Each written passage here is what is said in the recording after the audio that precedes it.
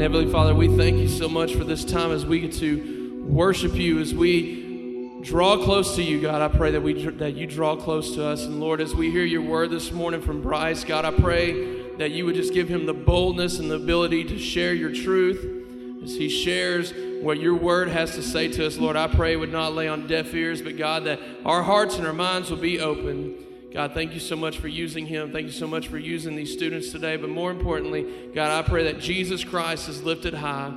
God, may you be honored today. Thank you for your great love. Thank you so much for providing Jesus for us. And we pray this in his name. Amen.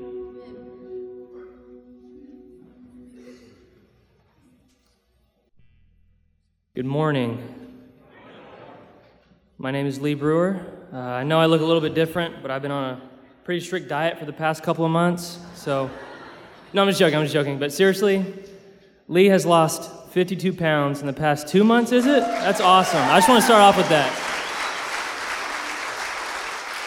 That's really cool. So yeah, get some brownie points before I start. Anyways, I'm actually Bryce Seguier. I'm a senior. As you just saw, I came with my cap and gown. I'm about to graduate from Aledo High School today. I'm 18, and I've been going to this church since I was 4 years old, and this is my home church. This is the church that I love. I've been in the youth ministry for such a long time. I've learned so much, and I'm going to miss this family, definitely.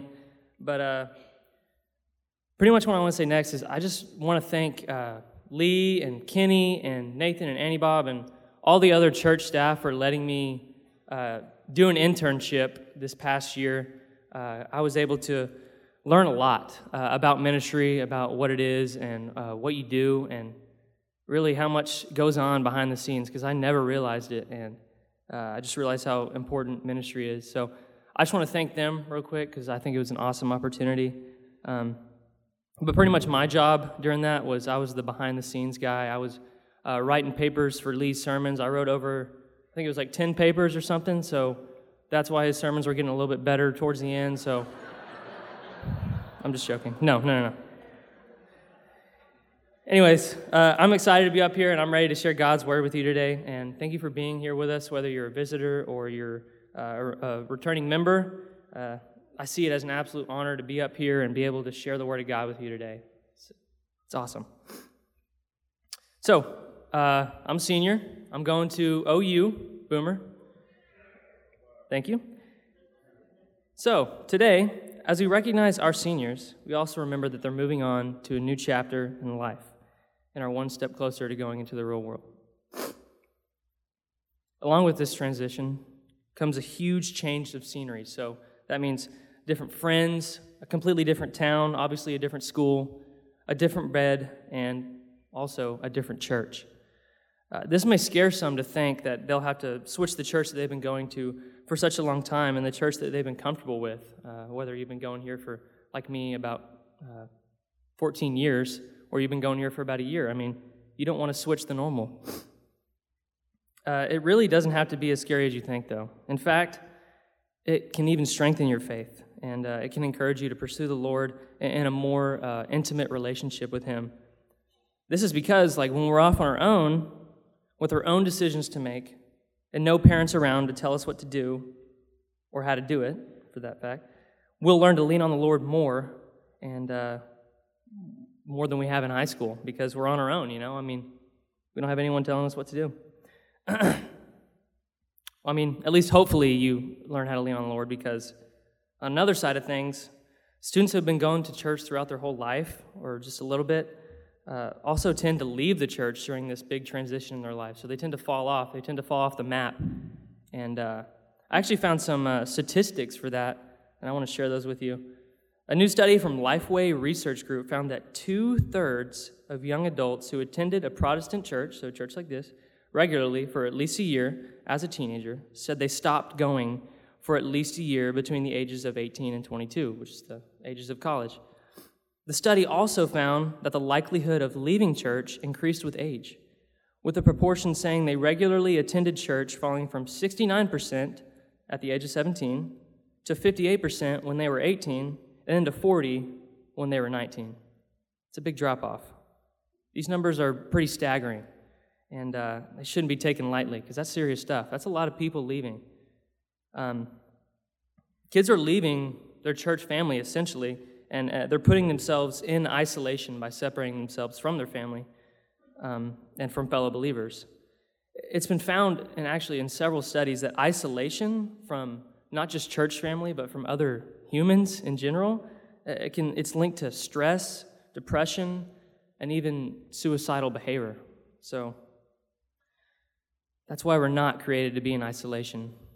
God did not create us to be alone. We need other people to help guide us through life and to help walk with us through life, because life's hard, and it's going to get even harder because this is the easiest part of our life as high school seniors. We're going to go on to a new chapter. It's only going to get harder from here. That's why humans need real and genuine fellowship with others. And more importantly, believers need fellowship with their other brothers and sisters in Christ. Through this fellowship, believers are encouraged and their faith grows stronger. This type of edifying and genuine fellowship between believers can be found all throughout the book of Acts and in the early church, as house churches were a common gathering during that time. So today, I really want to talk about the importance of this fellowship, what it looks like, and how we can pursue it in our lives, kind of in context of the seniors leaving for college. So please open your Bibles to Acts 2, verses 42 through 47.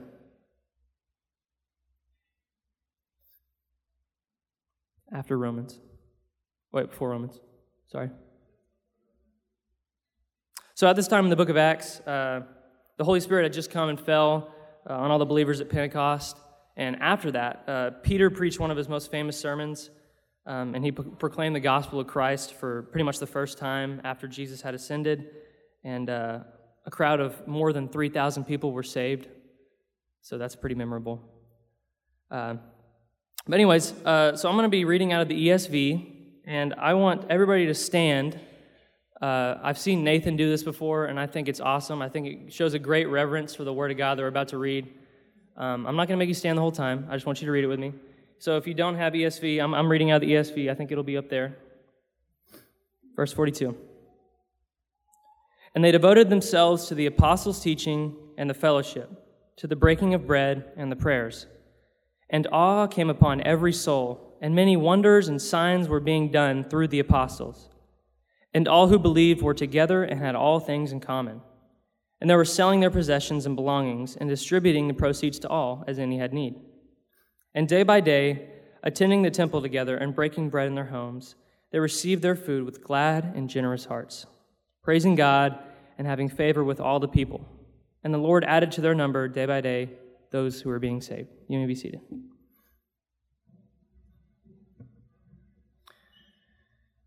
So, during the writing of the sermon, I was trying to think of a good illustration to show what this fellowship looks like as a Christian, the fellowship that we just read in Acts 2.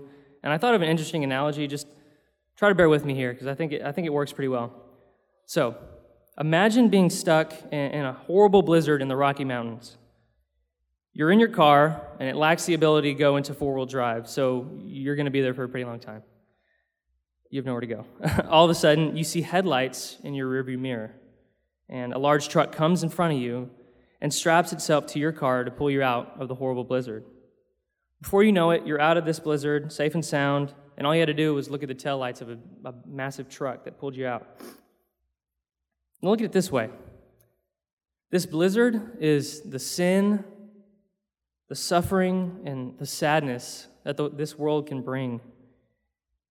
And sometimes it's hard to see out of this storm when you're faced with all these problems that are in your way and they're blurring your vision.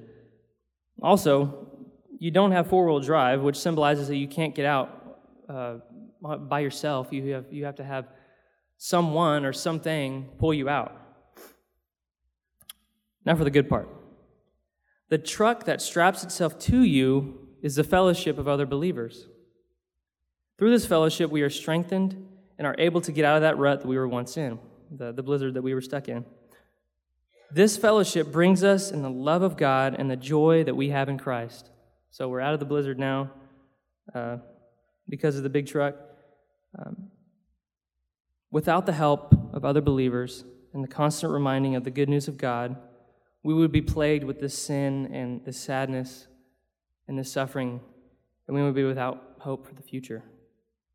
And that's why I thought it was a great illustration just to show that this fellowship pulls us out of that. We need that fellowship. So I just want to start off with an analogy, but I really just want to go verse by verse on this passage in Acts. So I'll start in verse 42, and it says, "They devoted themselves to the apostles' teaching and the fellowship, to the breaking of bread and the prayers." So the believers during this time of the early church, they always devoted themselves to the apostles' teaching. What was the apostles' teaching? The gospel. The gospel. They were constantly reminding each other of the gospel of Christ, the good news that they had just heard, the good news that Peter just preached, and where thousands of people were saved. They were devoted to that teaching. This is what they spent their lives on. I mean, this is all they had. So I looked it up in Webster's dictionary, and it says the word devoted means to be fully committed or loyal to something. So ask yourself this: are we constantly committed to the gospel and sharing it? Do we think about it every day and share it with all we come in conversation with, just like, the early church did? I mean, they were always together, reminding each other of this good news and bringing each other into a healthy fear of the Lord.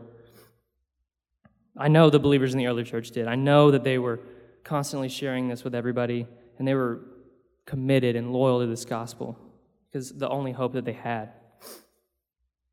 But not only did they devote themselves to the gospel, but they were always in constant fellowship with one another. And they were always eating and praying together, like the verse says. Okay, so eating is one of my favorite things to do in the world. I don't know if anyone shares that with me, but I love it. I love trying out new and weird restaurants just to say that I went there and I tried it out. But I never go alone. I always bring a friend or two, and we have a great time eating ramen or Ethiopian cuisine at Sam's Bistro. And some of my best memories are eating lunch or dinner out with my friends. So I just love it. I really believe this is what the believers during this time did. I can just imagine them eating a whole lamb or whatever around a big table and having the time of their lives. I'm certain that they thoroughly enjoyed fellowship with one another. And through these times, they grew closer and they made an everlasting bond with one another. This is what it should be like with our church body. We should want to spend time with each other and eat food with one another and constantly be praying together and just being with each other, being in fellowship. Because I know I really enjoy it when I eat food with my friends. We have a great time. We're always laughing. So, let's look at the next verse. Verse 43, it says, "And awe came upon every soul, and many wonders and signs were being done through the apostles." So what's interesting here is the word awe used here is the Greek word phobos. And that sounds like phobia, because it kind of does mean that. It means, this word translated literally into English means that which strikes terror. So the believers always had a great fear in their souls, like a healthy fear, That healthy fear is the fear of the Lord that I was just talking about. They had great reverence for God and all that He was doing during this time in the church. And because of this, God was doing diverse miracles, as the verse states, and He was doing wonders through the apostles to bear witness to the truth of the gospel that they were sharing. Actually, in Romans 3:18, the Greek word phobos is used again, just to show kind of how it's used in the Bible. It says, "There is no fear of God before their eyes." I'm sure y'all are aware of that verse, so y'all have heard it. This verse was the exact opposite of the fellowship of the believers. They had a fear. They had a terror kind of before the Lord. They had awe.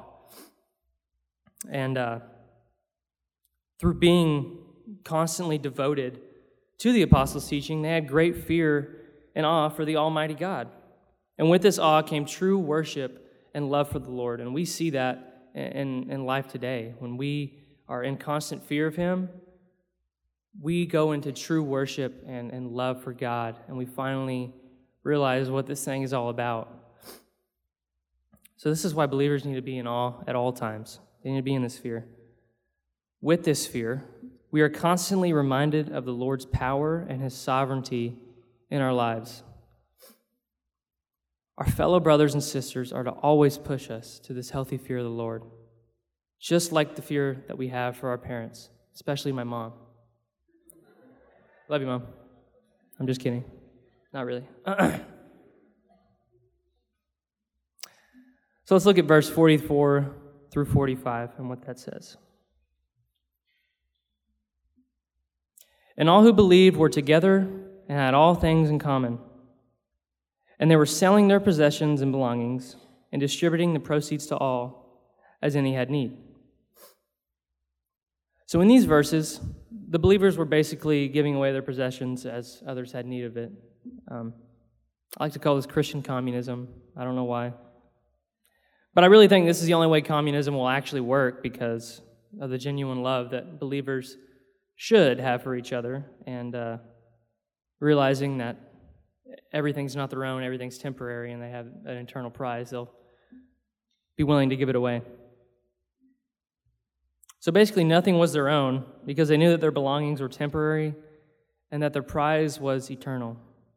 This form of economy actually worked for the Jerusalem Christians during this time for a decent amount of time. I mean, until jealousy, greed, and unforgiveness crept into their society because of human sin and the flesh that holds us captive. I mean, Paul even describes this very well in Romans 7, 18 through 20 when he says, "For I know that nothing good dwells in me, that is, in my flesh.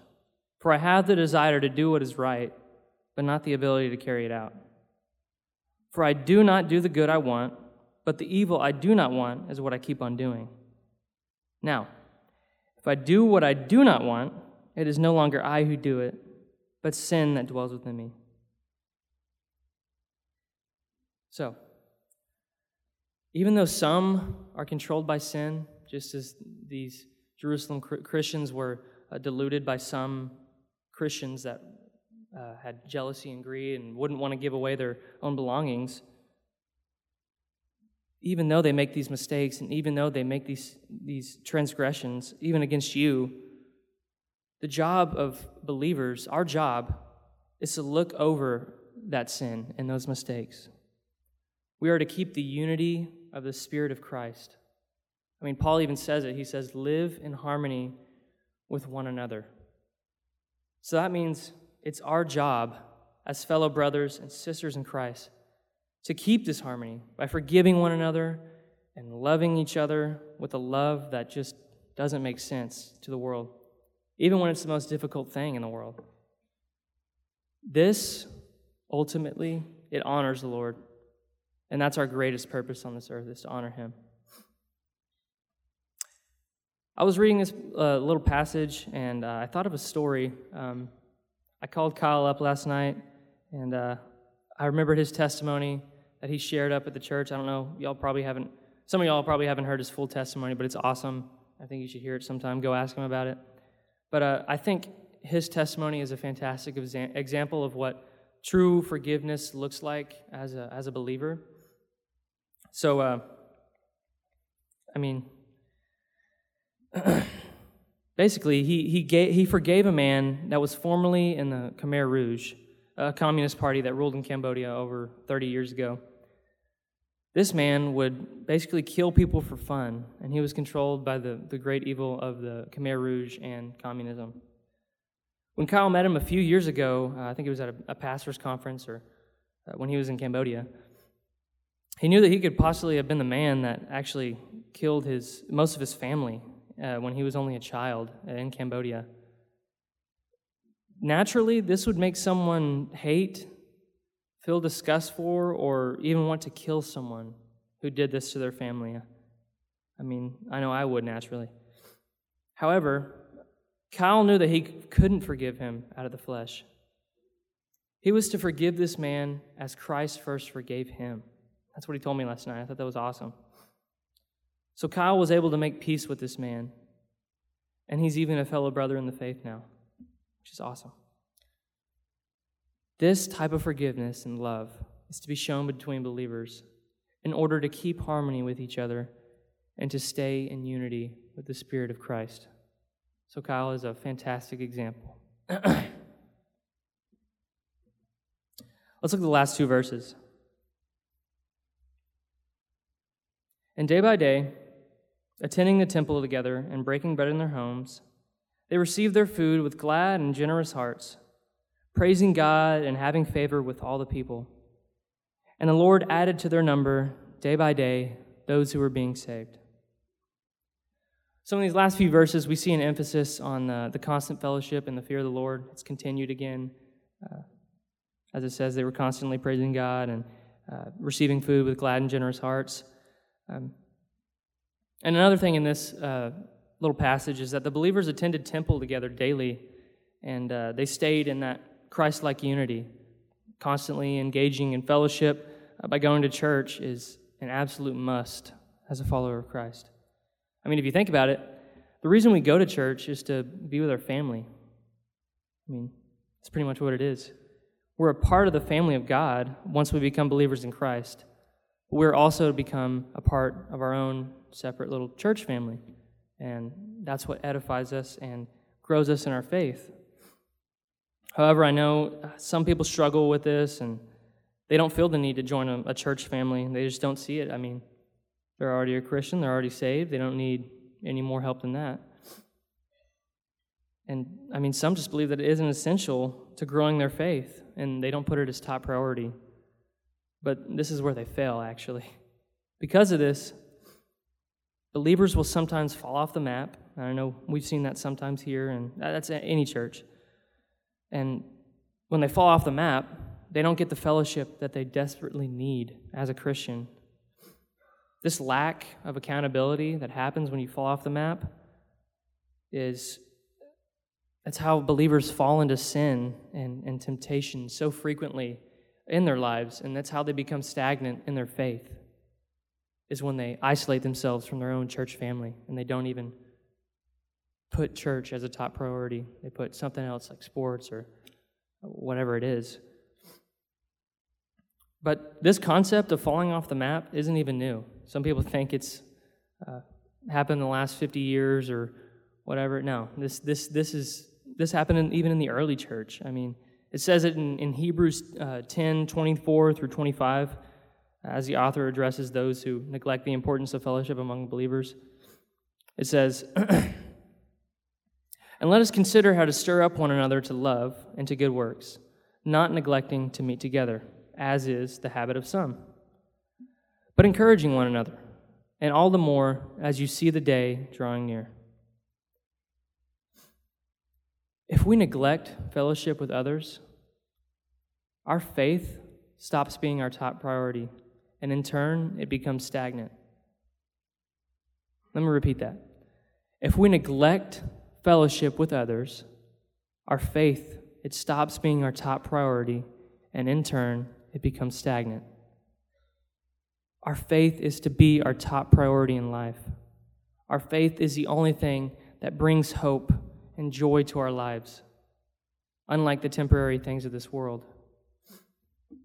That is why it should be our top priority, our number one thing. It should center around everything that we do.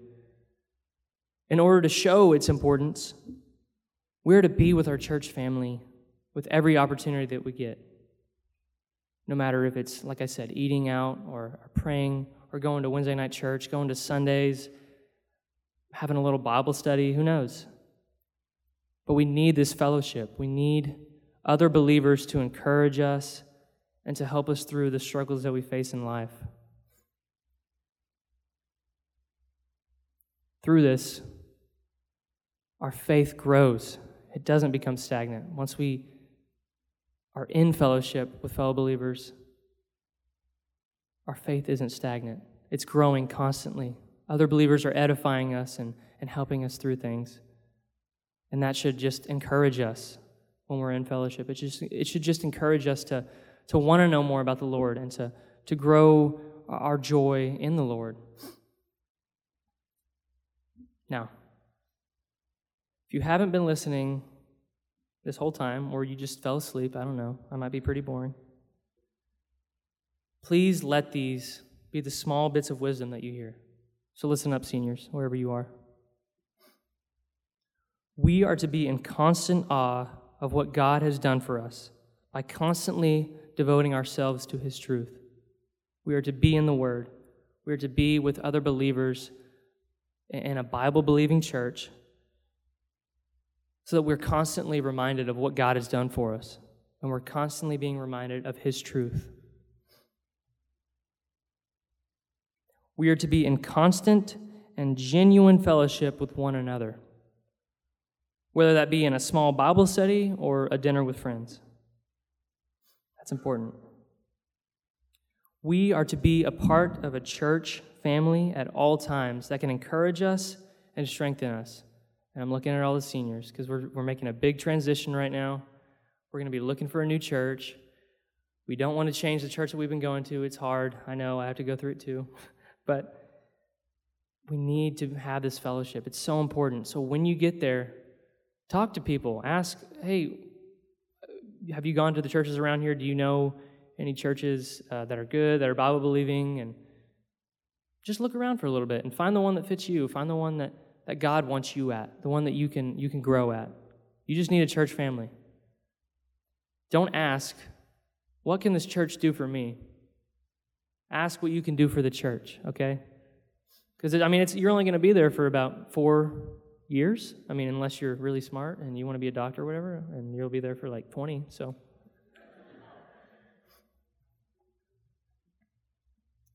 Also, we are to keep unity in the Spirit of Christ by keeping peace among other believers and looking over their sins and their mistakes, even if it's against us. We're supposed to look over that. And it sounds crazy, it sounds hard, but it's what we got to do as believers. That's what we're called to. Christ first forgave us. So we are to forgive those who've done us wrong. And finally, and most importantly, we are always to remember the gospel of Christ and to share it with anyone that we come in contact with. Because it's the reason that we're saved from our sins, and the reason that we have eternal life in God. That should be the center of everything. The gospel is everything. It's all that we have. It's the hope. It's the hope that guides us. And if we center our lives around that truth, the truth of God and Christ, we can have this fellowship, and we can grow in our faith, and we can do big things because God's an awesome God. He's going to do big things with y'all as y'all leave for college, and not just the college kids, anyone here. He does big things through other people in your church family. God works a lot through other people. If you look all throughout the New Testament, after Jesus left, the ones that were doing the miracles were the apostles. God wasn't just plopping stuff down. People were commissioned to heal and to pray for the sick, and just like Peter and Paul and James and all the other apostles, they were commissioned to do that. A lot of stuff was done through them. God likes to use ordinary things to do, or ordinary people, to do extraordinary things. I want to end with one of my favorite passages because I think it's just a good way to end because, God's word is beginning and end. So I think this is perfect. It's one of my favorite passages in the New Testament. It's an early church creed that trusted historians and scholars date back to around 30 to 35 AD. They really believe that the early church was reciting this constantly, just like I know Catholics recite the Apostles' Creed. This was a early church creed that was repeated at almost every service. So it's 1 Corinthians 3 through 5. I don't know if they'll have it up on the board. For I delivered to you as of first importance what I also received, that Christ died for our sins in accordance with the Scriptures. He was buried. He was raised on the third day in accordance with the Scriptures. And that he appeared to Cephas and then to the 12. That's it. That's the gospel. That's what we live by. That's what we share with others. This is where our hope is found. And this is where true fellowship is found, when we believe in this gospel, when we believe in this truth. Are we sharing this constantly?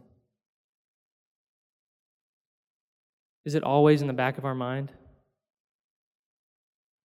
Are we in constant supplication towards God and thanking Him for this amazing gospel, that He would die for our sins, even though we never deserved it? Think about that. Let's pray. Father, I just thank You for letting us come here today and be able to hear Your word. I just ask that it didn't lay on deaf ears, that those who were here heard it, and that they received it. And God, I just thank You for this wonderful day to just symbolize the transition that these seniors are taking to graduating and becoming college students, God. I just ask that You would be with us, with all the nerves that we have for leaving college, Lord. And I just ask that we would trust in You fully, God, that we would trust in the truth of Your word, and that nothing else would hinder us from that. So as we leave for our college, or not even college kids, Lord, as we leave this church, as everyone in here, Lord, I just ask that You would help us to remember and stay in constant awe of Your gospel, so that we can have genuine fellowship with other believers, so that our faith may grow stronger, and that we may glorify You. We love You, and we thank You so much. In Jesus' name, amen.